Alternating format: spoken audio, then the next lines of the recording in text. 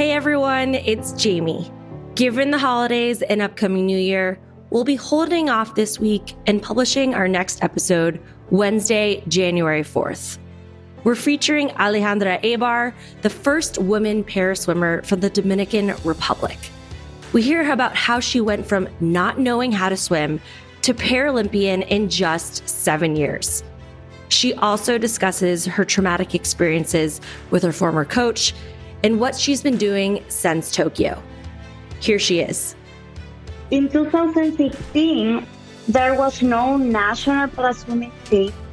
At that moment, the Dominican Paralympic Committee did not have the resources to support international competition.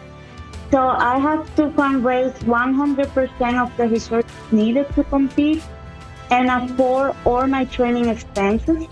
To do so, I have to work 9 hours per day, and after that, go and train. And here's something that's really important to her. If you see someone with disability, don't and never look at them with pity.